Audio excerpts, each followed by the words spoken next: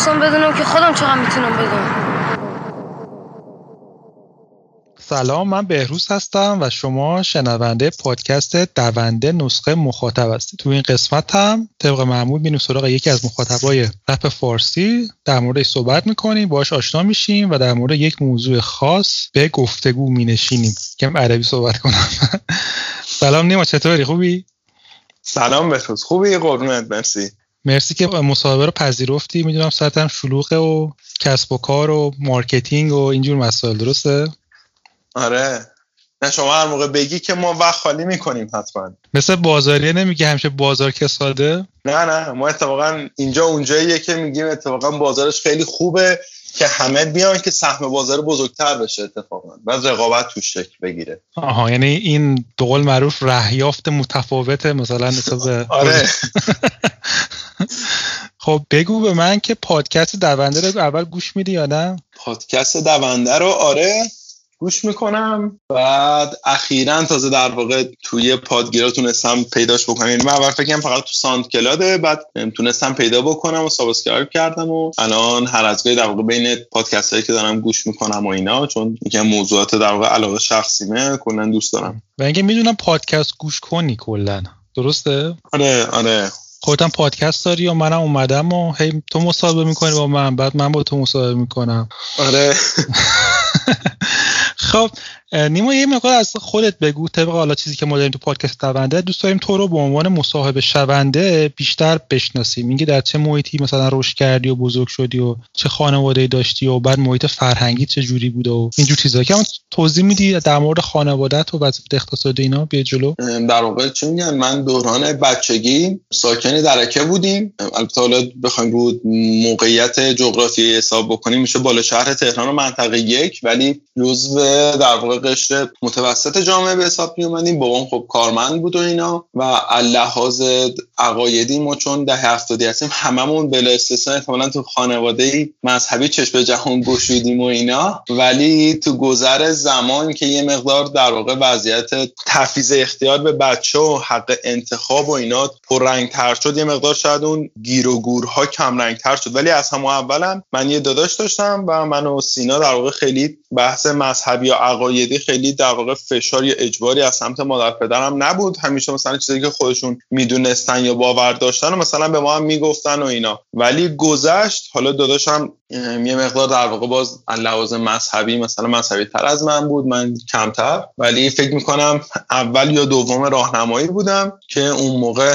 آهنگای هیچکس و یاس تازه اومده بود بیرون. بعد گوشی سونی اریکسون داشتم و خیلی یواشکی کلا همه این چیزا اتفاق میافتاد گوش میکردیم. و اون موقع که مثلا یه مقدار پاپ باز وضعیتش بهتر بود، یعنی مثلا تو موسیقی پاپ میتونستی گوش بکنی و اینا.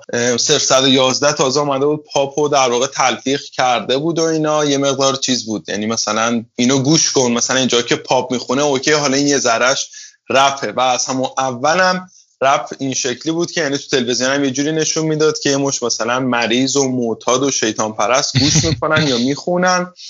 بعد خب اون موقع باور جامعه هم یه جوری بود که مثلا ماها گوش میکردیم از وجدان میگرفتیم اول و مثلا وای چی میشه چی نمیشه و اینا. ولی با این که تازه من میگم لحاظ منطقه‌ای بخوایم ببینیم، یعنی تازه درکه بودیم و مدرسه هم من یه مدت زعفرانیه میرفتم، یه مدت دبیرستان و در واقع سعادت آباد و اینا میرفتم، یعنی تازه شاید اون قشر مثلا مرفه امروزی و خیلی هم تازه دور و برمون زیاد بود، ولی هممون توی جنجالی بودیم واسه این که مثلا این رپر رو گوش بکنیم، تو CD ببریم بیاریم و یواشکی بود و اینا. همیشه این فازه با ما بود. این چه سالاییه؟ میتونی من بگی اینا رو که می‌داری میگی زمان آشنایی؟ من متولد 74م و اینایی که دارم میگم احتمالاً میشه برای سال مثلا 85-6 احتمالاً. آها، که تازه مثلا به شنیده بودی و داشتی گوش میدادی یه چیزایی. بسیارم. بعد اون موقع مثلا شاید این دوز این آهنگ یاس هم که بود مثلا واسه CD و بشکن که اون یه تیکش مثلا میگفت حسین گفت. آره اون مثلا قسمتی که باز میگم مذهبی بود جامعه خیلی بار مذهبی و اینا پررنگ بود، مثلا خیلی ما این شکلی بودیم که آقا این رپ چیز بدی نیست، ببین از امام حسین هم مثلا داره میخونه و اینا، این شکلی بود. خیلی اون اوایل واسه خودمون هم ولی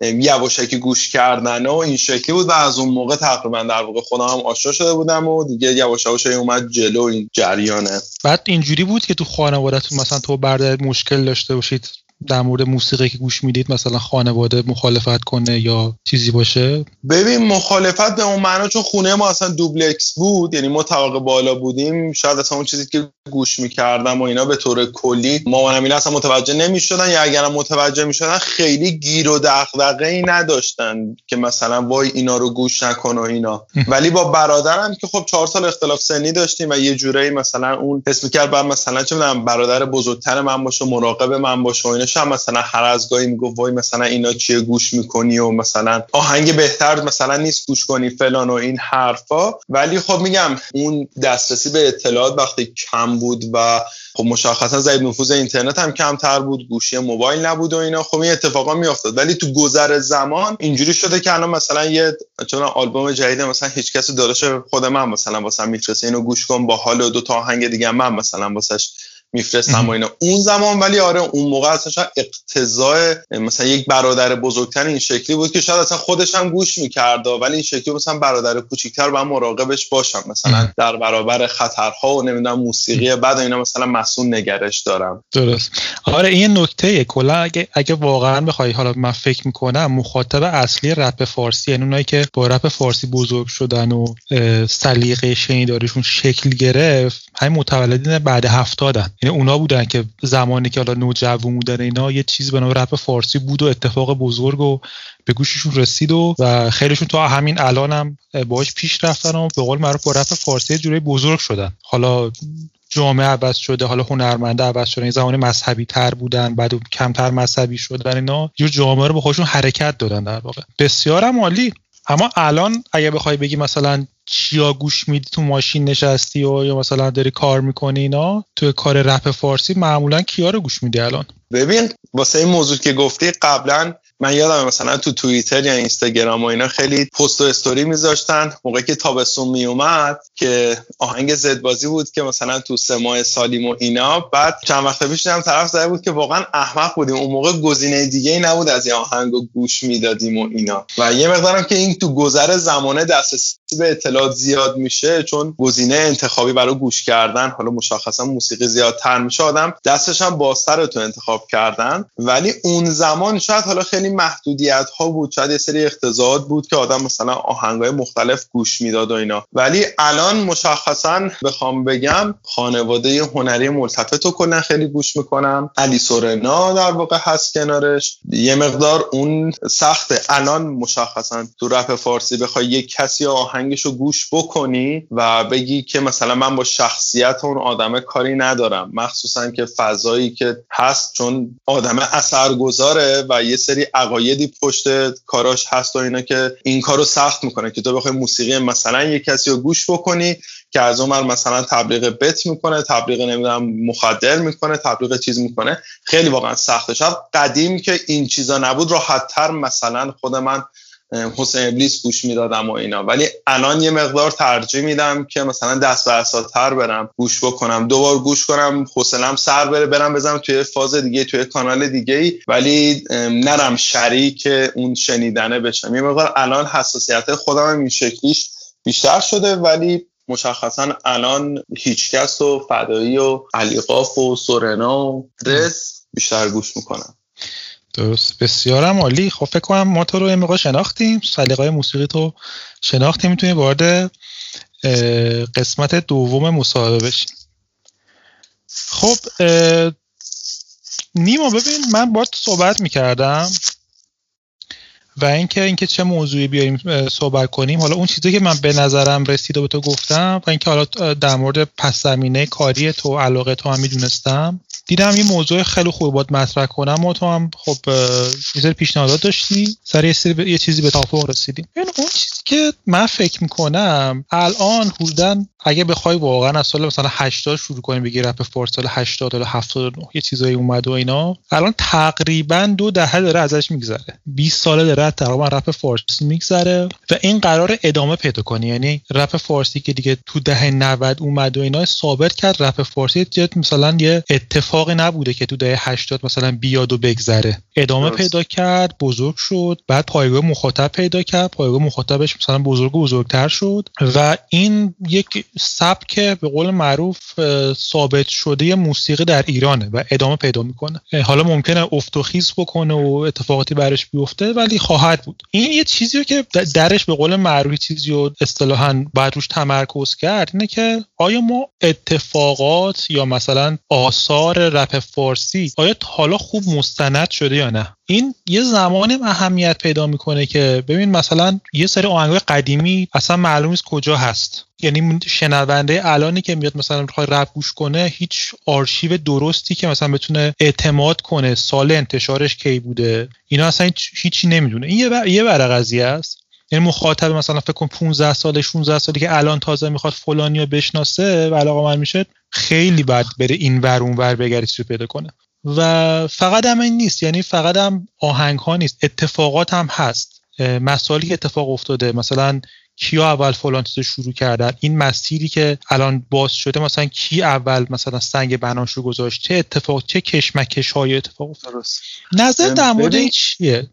من از تو رو بدونم و چه پیشنهاداتی داری تو؟ ببین من میخوام خیلی راحت با این مثال شروع بکنم. قبلا شاید این شکلی بود که مثلا میگفتن این آهنگ هیچکس رو گوش کن، خب، یا مثلا این آهنگ بهرام اومد، کل یک موسیقی که می اومد بیرون به یک خواننده کلا در واقع انتساب داده میشد. ولی تو گذر زمان یواش یواش گفتم بابا اینی که داره مثلا میخونه متنشو خودش نوشته، هنر اینه. بعد مثلا یه فاز فایتی هم راه افتاد، پاپ خونا مثلا نمیدونم متنشون خودشون نمینویسن اینا. حالا کاری به مقایسه ندارم و اصلا به نظر من اشتباهه، ولی میخوام بگم مثلا این متن بود و گفتم آره کاور درست کرده، آهنگسازش مثلا فلان و اینا. این یواش یواش هی تو گذر زمان پررنگ‌تر شد که وقتی میگیم یه آهنگو گوش کنیم یا میاد بیرون، یه نفر ننشسته اینو بده بیرون، یک تیم حداقل 3-4 نفر پشتش هستن تلاش میکنن که این آهنگ بیاد بیرون. همین الان اگه بخوای به انگلیسی سرچ بکنیم مثلا 10 تا رپ برتر مثلا انگلیسی زبان تو کل مثلا سال 2018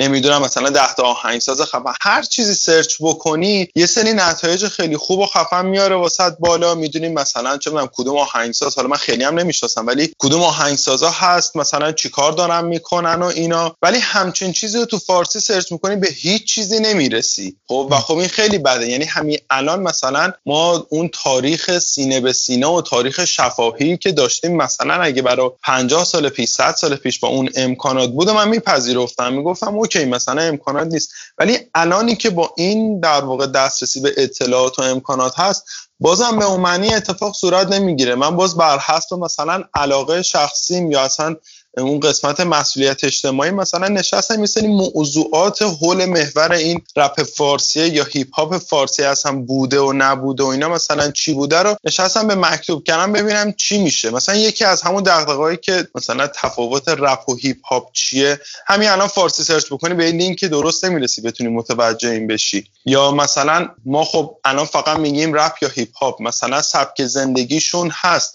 نمیدونم بحث گرافیتی هست، بحث آهنگسازا هست، بحث این که کسایی که کاور آهنگا رو میسازن، خب هیچ هیستوری ازشون نیست. سعی کردم چیزایی که در واقع بود و بر اساس نتایج جستجویی که اتفاق میافتاد و یا مثلا کسایی که توی بلاگای خیلی خیلی دست و پا شکسته می نوشتن یه بلاگ پستی رو راجبش نوشتن راجب تاریخچه هیپ هاپ فارسی. قطعاً که احتمال زیاد اون نوشته من ناقصه، قطعاً که احتمالاً یه سری غلط غلوط داره و خب هیچ چیزی نیستش که بهش استناد کرد و صرفا یه سری تاریخ شهودیه، یه سری تاریخ شفاهیه که حالا راجبش حرف زده نشده و اینا و خیلی احتمالاً وقتی که از دنیا برن در واقع با خودشون میبرن این قسمت از تاریخو، ولی هیچ چیزی همین الان مکتوب نشده. خب احتمالاً یه سری دلایل هم داره، یعنی مثلا یک کسی وقت و انرژیش هم بذاره مکتوب بکنه خب پولی در نمیاد از توش. خب مثلا مگر اینکه دوباره بخواد بر حسب مثلا مسئولیت اجتماعی بخواد این کارو بکنه. من خودم فکر کنم واسه اون نوشته تقریبا 100 ساعت وقت گذاشتم با آدمای مختلف حرف بزن، نمیدونم وب آرشیو، نمیدونم بلاگایی که اون زمان مثلا بوده سال 85 خیلیاش دیگه اصلا بالا نمیاد اینا، جمع کن به یه چیزی مثلا برسه و اینا. گرچه همون بلاگ پست من ناقصه، نمیدونم اطلاعات غلط داره، فردا روز اگه همون صفحه بلاگ پست منم حتی دان بشه بازم دسترسی به هیچی نیست. حالا من میگم این مکتوب کاغذی خودش یه نسخه دیگه ایه واقعا، ولی اونم میخوام بگم که در معرض خطره. ولی همین الان مثلا پسرعموی من که چه میدونم متولد مثلا 80 81 و 2 میاد تو این مارکت مثلا رپ فارسی قرار بگیره که چی گوش کنیم چی گوش نکنیم، یه خط مشی جلوش نمیشه گذاشت که آقا مثلا اینا این رپران، اینا این سبک و سیاقو دارن، اینجوری گوش کن اونجوری گوش کن و اینا. یعنی شاید تا قبل از این تلاش بر این بوده که این رپ فارسی رو در واقع یه چیز گذرا و بی‌ارزش نشون بده، ولی هرچی تو گذر زمان رفتیم جلو دیدیم نداره، قدرتش بیشتر و بیشتر میشه و آدما نسل‌های جدیدن دارن میان سمتش. پس حالا به جای اینکه مقاومت کنیم بیایم یک خط مشی واسش بچینیم که آقا چیکار بکنن آدما، ولی همچین چیزی اصلا اتفاق نمیافته. الان مثلا تو 10 تا گرافیتی کار رو بخوای نام ببری هیچ کیو نمیشناسی، خود منم نمیشناسم یعنی اصلا، ولی این همه تو در و دیوارا تا حالا ما گرافیتی دیدیم یا مثلا چه میدونم عکس گرفتن آدما باهاش منتشر کردن. الان مثلا بگیم 10 تا آهنگساز بخوایم نام ببریم 5 6 تا بیشتر نام نمیبریم، ولی واقعا خب تعداد زیاد دیگه‌ای هم هستن که حالا این شاید برگرده به اون قسمت در واقع مارکتینگ خودشون و اینا به کنار، ولی اون مکتوب نبودن، این که هیچ چیزی در واقع داکیومنت نمیشه تو گذر زمان از بین میبره اون هیستوری رو. حالا من یه کوچولو خودم همون اولم گفتم مثلا ملتفت گوش میکنم، ولی خب واقعا یکی از اون جاهایی که کمک میکنه اینه که الان مثلا مهدیار آقاجان کل موسیقیایی که منتشر میکنن و مثلا لیریک داره، آهنگسازش کی بوده، چجوری استفاده شده، یا مثلا بچه‌های ملی این کارم میکنن که میان میزنن. خب یه چیز مشخصی داره که آقا متن اینه، مثلا کی داره پشتش زحمت میکشه، کی چیکار کرده و اینا. حتی مثلا سر آلبوم مجازم که یه سری کمک کردن نشده اسم ببره بنا به دلایل هر چیز دیگه، ولی مثلا اشاره کرده بهشون یه عده دیگه‌ای هم زحمت کشیدن.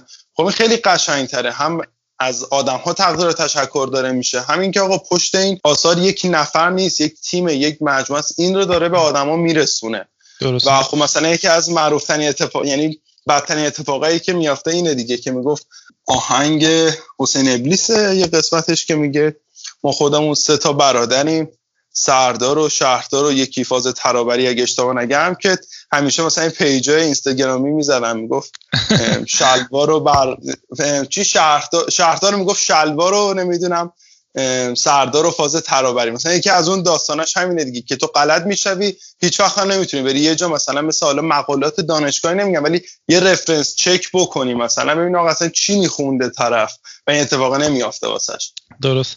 حالا این طرح مشکله، ولی یه چیزی که میخوام بگم همین تو حرف تو، یعنی که هم شعره است. البته خیلی از رپرها که حالا بیشتر حالا رپرهای زیرزمینی به خاطر اینکه شعراشون شعرتر بوده، محتوا داشته، اینا بیشتر اهتماما ورزیدن که اینا رو به قول معروف مکتوب کنن تو ساوند کلاود خودشون. مثلا همین دیوار، ملتفت، پلا، خیلی از گروه‌ها دیگه یه جایی شروع کردن رپ خودشونو تو ساوند کلاودشون آوردن، یا مثلا تو جینیس مثلا که یه چیزی که برای لیریک های مثلا به خصوص رپه، سایت genius.com مثلا تو اون رفتن مثلا ثبت کردن و این اقدامات خوبی بود. ولی خب فقط این همین چیزی که میگی، مثلا ما این چیز خوبی برای کاور آرتا نداریم، یا هنوز خیلی از اتفاقات و اینا که مثلا بیف مثلا فلانی با فلانی چه اتفاقی افتاده این چیزا نداریم. به نظرت تو این قضیه چه جوری میشه کمک بشه؟ آیا مثلا اینو وظیفه رو تو روی گردن آرتیستا میذاری که هنرمند، حالا به قول معروف گرافیتی کارت، طراح کاور یا رپر یا آهنگساز، اینا باید خودشون دست به کار بشن، یا مثلا یه وظیفه یکی دیگه است مثلا بیاد ثبت تاریخ کنه و آرشیو بندی کنه و اینجور چیزا؟ نظرت چیه؟ ببین واقعیت فکر می‌کنم یه چیز 50-50ایه. یعنی مثلا قبلا اگه چه می‌دونم طرف میومد حالا مثلا کاور میکرد یا آهنگ خارجی رو میخوند روش و میذاشت تو اینترنت واسه دانلود و اینا، خب اوکی این شکلی بود. ولی اومد جلو دید آقا میشه مثلا از این پول در آورد، چطوری؟ از طریق اسپاتیفای که بلا بلا بلا، از طریق یوتیوب که بلا بلا بلا. خب اوکی طرف گفت آقا به جای اینکه بیاید دانلود بکنید و اینا، دمتون گرم، من که رایگان میذارم، بیاید تو اسپاتیفای گوش بکنید. خب یه موجی را افتاد ناخودآگاه واسه اینکه آقا نمیدونم از اسپاتیفای استفاده بکنید، ساوند کلاود گوش بکنید و اینا. یعنی یک قسمتش، یعنی که میگم 50% خود آرتیست نه فقط به معنی کسی رپ میکنه، اون کسی که آهنگسازی میکنه، اون کسی که گرافیتی رو درست میکنه، اون کسی که کاور آرت درست میکنه. یه قسمتش اونا هن که اصلا این بستره رو در واقع فراهم بکنن بدون دقیقاً داره چه اتفاقی میافته، یا بنچمارک کنه ببینه تو دنیا مثلا اون آدمو تو پوزیشن خودش داره چی کار میکنه، بعد بیاد اینور به مخاطبم یاد بده. یعنی بگی آقا بیا این کارو بکن. همون جوری که مثلا خود من ساوند کلاود فعالی واقعا نداشتم، همیشه هم شاید میرفتم از سایت‌های مختلف دانلود میکردم، ولی بعد از این موجه که راه افتاد دیگه کلا سایت‌ها رو گذاشتم کنار. الان مثلا میدونم که چه میدونم ملی یا مثلا ملتفت و اینا همه تو ساوند کلادن، منم میرم تو ساوند کلاد به اندازه خودم. خب الان این اتفاقی که شاید فکر کنم تا حالا حداقل به من نگفتم، بر حسب تجربه فهمیدم. کامنت گذاشتن، لایک گذاشتن، اون بازنشر کردنه، جدا از این که اون آهنگر رو داره پروموت میکنه، حس خوبی به خود اون آدمه میده که داره اون کار رو پخش میکنه. یعنی خب این چیزایی که به نظرم نیاز داره آموزش بدیم به مخاطبه. یعنی یه قسمتش میگم به خود اون هنرمندا بستگی داره، یه قسمتش هم امثال ماهاییم. حالا من خودم بر حسب کنجکاوی یا حوزه کاریم، چون خودم تو قسمت دیجیتال مارکتینگ فعالیت میکنم، این چیزو در واقع میگم. یعنی همیشه مثلا به دوستام کسی میخوام معرفی بکنم از این طریق معرفی میکنم، ولی 50% اونان به نظرم و 50% ماییم که داریم مثلا یه کاری رو میبینیم یا میشنویم که بخوایم در راستاش قدم برداریم که این دو سر برد بشه. آره یه چیزی که حالا میخوام یه مسئله دیگه الان باید مطرح بکنم، ولی یه چیز قبلشون خواستم بگم اینه که به نظر من یه جایی هم این مهم میشه، به خاطر اینکه خیلی هستن مثلا حالا الان کانال به قول معروف واکنش یا ریاکت زیاد شده، آهنگ گوش میدن واکنش نشون میدن تو یوتیوب یا صفحه اینستاگرامی و چیزایی که حالا هست و اینا در مورد آرتیستا هنرمندا صحبت میکنن. خیلی هم میبینی به قول معروف این اطلاعات غلط هست توش، حالا مثلا اخبار دروغی، این اطلاعات غلط هست و حالا خیلی هاشم به قول معروف آمدانه نیست. خب یعنی طرف هم خودش مثلا باید صحبت کنیم مثلا 3 سال مثلا طرفدار رپ فارسی شده، خیلی سال خبر نداره ولی یه چیزایی میگه، ولی چون این مستند میشه این دیگه میمونه. خب یعنی حالا فردا مثلا ممکنه فردا یه طرف یه توییت مثلا بزنه اینجا بنویسه نه اینجا اشتباه کردم، ولی مهم اون توییت تو نیست یا مهم اون دیگه توضیح تو در فلان جا نیست، مهم در واقع اون ویدیویی که ساختی و این ویدیو میمونه. خب اون یوتیوب دیگه حالا هست، اون ویدیو تو یه جایی تو اون آرشیوش کرده تو یوتیوب که 10 سال بعد یکی میره گوش میکنه میگه علی سرونا اینجوری بوده مثلا، حالا چیز غلط، و اون همینجوری این نشر عکاسی به قول معروف همینجوری ادامه داره. مثلا چند وقت پیش حالا گفتی ریاکت، من این در واقع ریاکت ها که داشتم میدیدم واسه همین یه دونه ویدیو این آهنگ دیگه تابلو شده فدایی بود که یه جاش در واقع اشکان فدایی میگه که اول دقیقا ورسه میگه که آخرش هم دادی در واقع به سعید توسی خوند و اینا، بعد اون پسر استوب میکنه میگه آره منظورش سهراب امجیه، دقیقا منظورش دقیقا اونجاییه که مثلا مهرات هیدن داره میخونه و اینا. و خب کافیه مثلا با یه نرخ تبدیلی 1000 نفر ببینن 10 نفر بگن پس منظورش این بوده و اینا. حالا نمیدونم واقعا تو دنیا چجوریه، حداقل انقدر دیگه نرفتم روش عمیق بشم، ولی شاید ریاکتای این شکلی اصلا خود اون خواننده بتونه بیاد در واقع ریاکت بزنه رو خود آهنگش که آقا منظور من اصلا این بوده یا این نبوده و اینا، یا حالا نمیگم تک تک واسه آهنگاش ولی این کارو میشه کرد. ولی این چیزی که داریم میگی واقعا هست. یعنی حالا قسمت نمیگم زرد یعنی محتوای به درد نخور، محتوایی که یعنی من زرد و این شکلی تعریف میکنم که محتوایی که بعد از خوندنش هیچ چیزی بهت اضافه نمیشه. نمیگم زرد چون من یه سری پیجام پیگیر هستم که ببینم تک و توک اخبار مثلا رپ فارسی بذارن و اینا، ولی انقدر چیزهای چرت و پرت هست واقعا، یعنی چیزایی که به هیچ دردی نمیخوره. مثلا نمیدونم جام رمضان آهنگسازها مثلا این با این مسابقه داد رأی بدید کی مثلا میبره میاد بالا و اینا، یعنی تهش نه واسه آهنگساز بنفیتی داره نه برای اون شنونده بنفیت داره هیچ، فقط اون پیج مثلا یه انگیجمنتی گرفته و تهش هم مثلا یه اکسسوری رو میاد تبلیغ میکنه. یعنی اصلا خیلی واقعا مدل درآمدی خود حتی این پیج خبری هم مثلا واقعا احمقانه است، یعنی اصلا نمیدونی چرا باید این کارو بکنن. ولی خب این چیزی که داری میگی هست، یعنی مثلا خیلی از رپ کنایی که ما الان داریم فوش دادن، چرت و پرت گفتن، نمیدونم هزار کاری کردن که نمیدونم مشخصا مثلا به بحث چه میدونم سکسیستی بوده، ریسیستی بوده اشاره کردن. اینا طرف از ترسش واقعا نمیاد اینو جای داکیومنت کنه و مثلا شاید تو همون آهنگش هم هست و اصلا خودش هم هست که آهنگ از آرشیو کاراش از کل سیستمایی که در واقع اون آهنگ هست اصلا پاک بشه، ولی خب خیلی راحت راست داره طرف میچرخه و خب اصلا هیچ جایی در واقع گلوشو نمیگیرن که آقا چرا داری اصلا اینو میگی و یاد مثلا این اتفاق میافته. و خب این همه بحث سایت‌های شرط بندی بوده، اتفاقای مختلف بوده به لطف چند نفر که واقعا اونم باز فکر می‌کنم بر اساس مسئولیت اجتماعیشون اومدن این سری چیزا رو داکیومنت کردن، یه مقدار برنامه‌نویسی بلد بودن، یه مقدار تونستن مثل خودت مثلا یه سری چیزا رو داکیومنت کنن کنار هم دیگه که همینم منتشر میشه. تهش باز از همین جامعه رپ فارسی میان میگن که فاز مثلا شرلوک هومز گرفتید به خودتون که دارید اطلاعات پابلیک رو کنار هم میذارید، ولی همین این اتفاقات تا پارسال هم نمیافتاد. بابا همین که بری مثلا ببینی یه سایتی که هست دامنش برای کی و کجا ثبت شده، یه چیز خیلی خیلی عادیه ها، یعنی چیز پیچیده ای نیست، ولی همین این اتفاق تو توسط هیچ رسانه رپی نمیافته و یکی هم که میاد میره این کارو میکنه. بدبختی اینه که باز از همون جامعه برمیگردن مثلا بهش میگن که وای الان مثلا تو اینقدر بیکاری و دغدغه‌ت اینو اینا، در صورتی که میگم به جای اینکه این چیزا، یعنی همون اول گفتم پول نداره واسش طرف وقت بذاره، یکی هم بر اساس مسئولیت اجتماعیش بده یه وقت میذاره، به جای اینکه دمت گرم بشنوه 4 تا تیکه هم میخوره. یعنی دیگه قشنگ این چرخه باطل و قشنگ یه مهر تایید میزنه بهش که آقا این چرخه باطله ولش کن اصلا. ولی خب میگم وا بدیم و انجام ندیم قاعدتاً قدرت اونا بیشتر میشه و سوء استفادهشون هم بیشتر میشه طبیعتا. حالا یه چیزی که میخوام بگم اینه که این مستند کردن حالا هنرمند دنبال این قضیه بره که آثارش رو حالا هر چی از کاور آرت گفتم، فقط منظورم رپر نیست، همه فعالینی که توی رپ هستن این مستندسازی رو در همه جور اثر خودشون داشته باشن، چه ارتباطی میتونه پیدا کنه برای آینده درآمدزاییشون؟ یعنی تا اگه بخوای اینجوری نگاه کنه، حالا یه اصطلاحی به قول دارید، حالا نمیدونم فارسیش میشه سلف برندینگشونه که پرسونال برندینگشونه اینا در آینده، و اینکه چه ارتباطی پیدا میکنه با درآمدزایی، در مورد اینم بگی. ببین بحث درآمدزایی که خب الان میگم یکی از اون چیزایی بوده که همه فکر میکنن که یه چیز دم دسته، بعد الان هی داره روز به روز جدی‌تر و جدی‌تر میشه و اگه داره جدی‌تر میشه خب جدی‌تر هم بهش نگاه بکنیم. یعنی مثلا اینکه تو دنیا یه چیز خیلی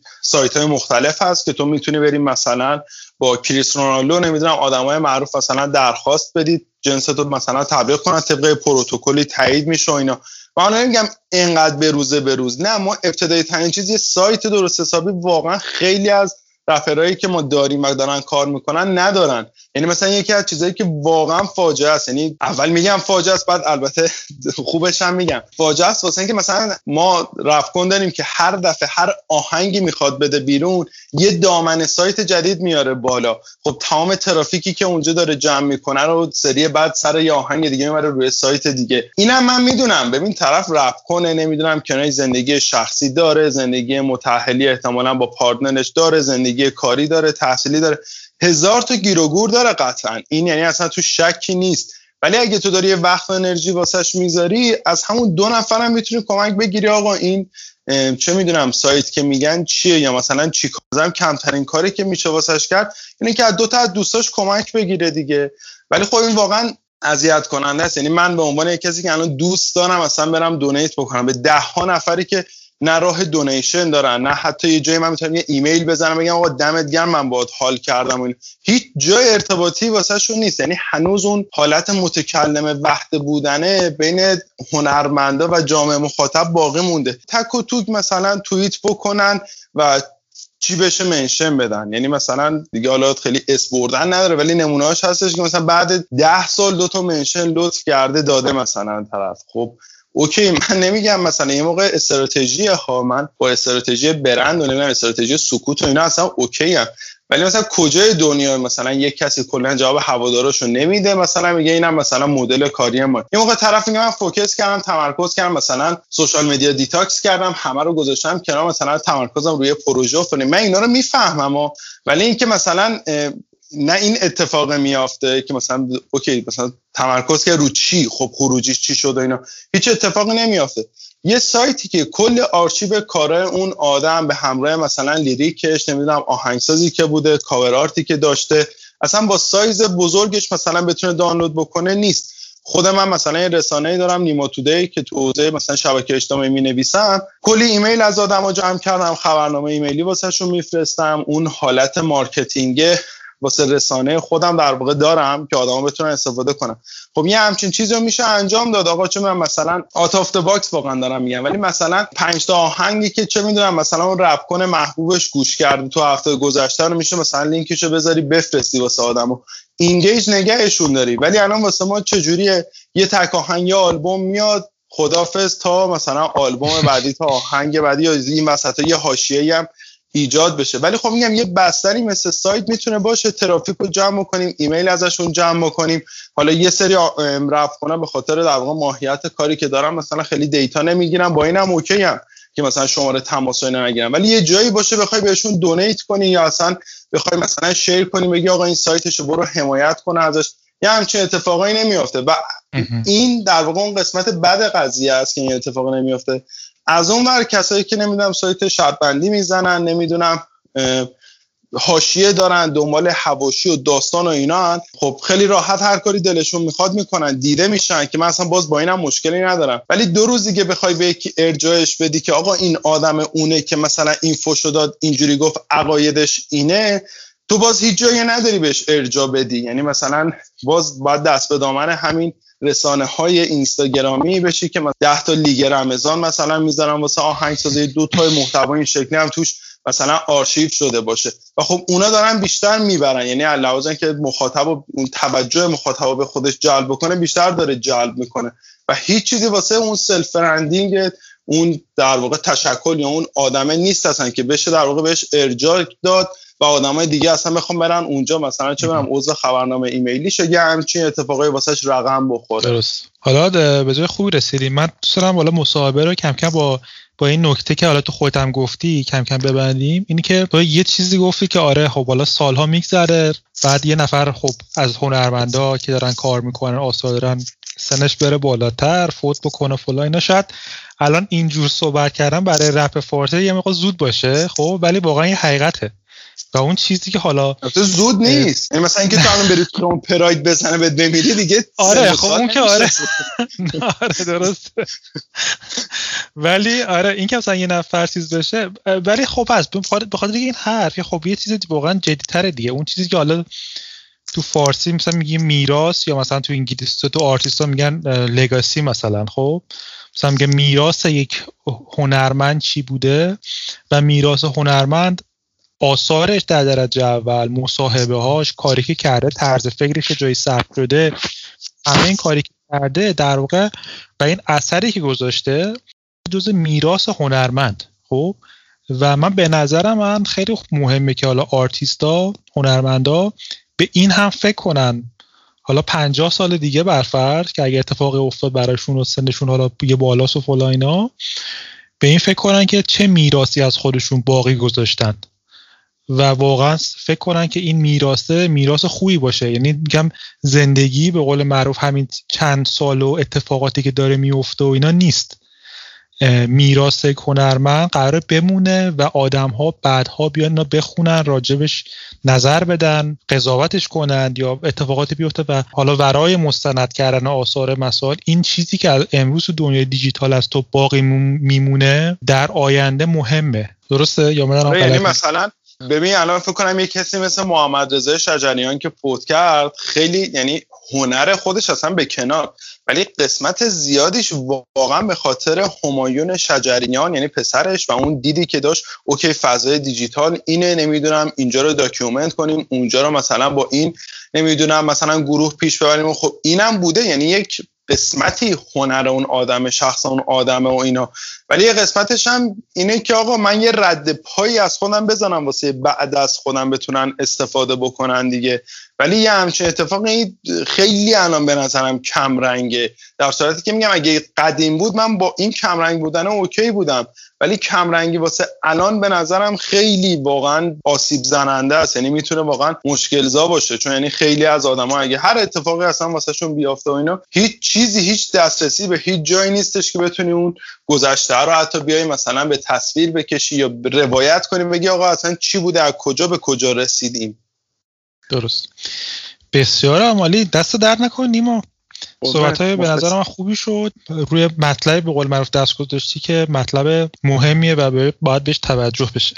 دست درد نکنه. از همینجا خودم هم میگم هر کی واسه در واقع ساید رو انداختن یا بحث مثلا اینکه مخاطبو چجوری میشه اینگیجمنت در واقع باش ایجاد کرد یا اینگیج نگهش داشت و اینا، خودم اصلا اوکی هم که بخوام مثلا به صورت اینکه یه زمانی رو خالی کنم، بنچمارک کنم این اصلا تو دنیا چیکار میکنن و اینا بیایم پیادش بکنیم، من خودم اوکی هم کنم این کارو بکنم واقعا. یعنی اگه یه کسی این کارو بکنه احتمالاً 4 نفر دیگه من رو دستش ببینن بردارن عین همونو پیاده بکنم، به نظرم دستاورد خیلی خوبیه.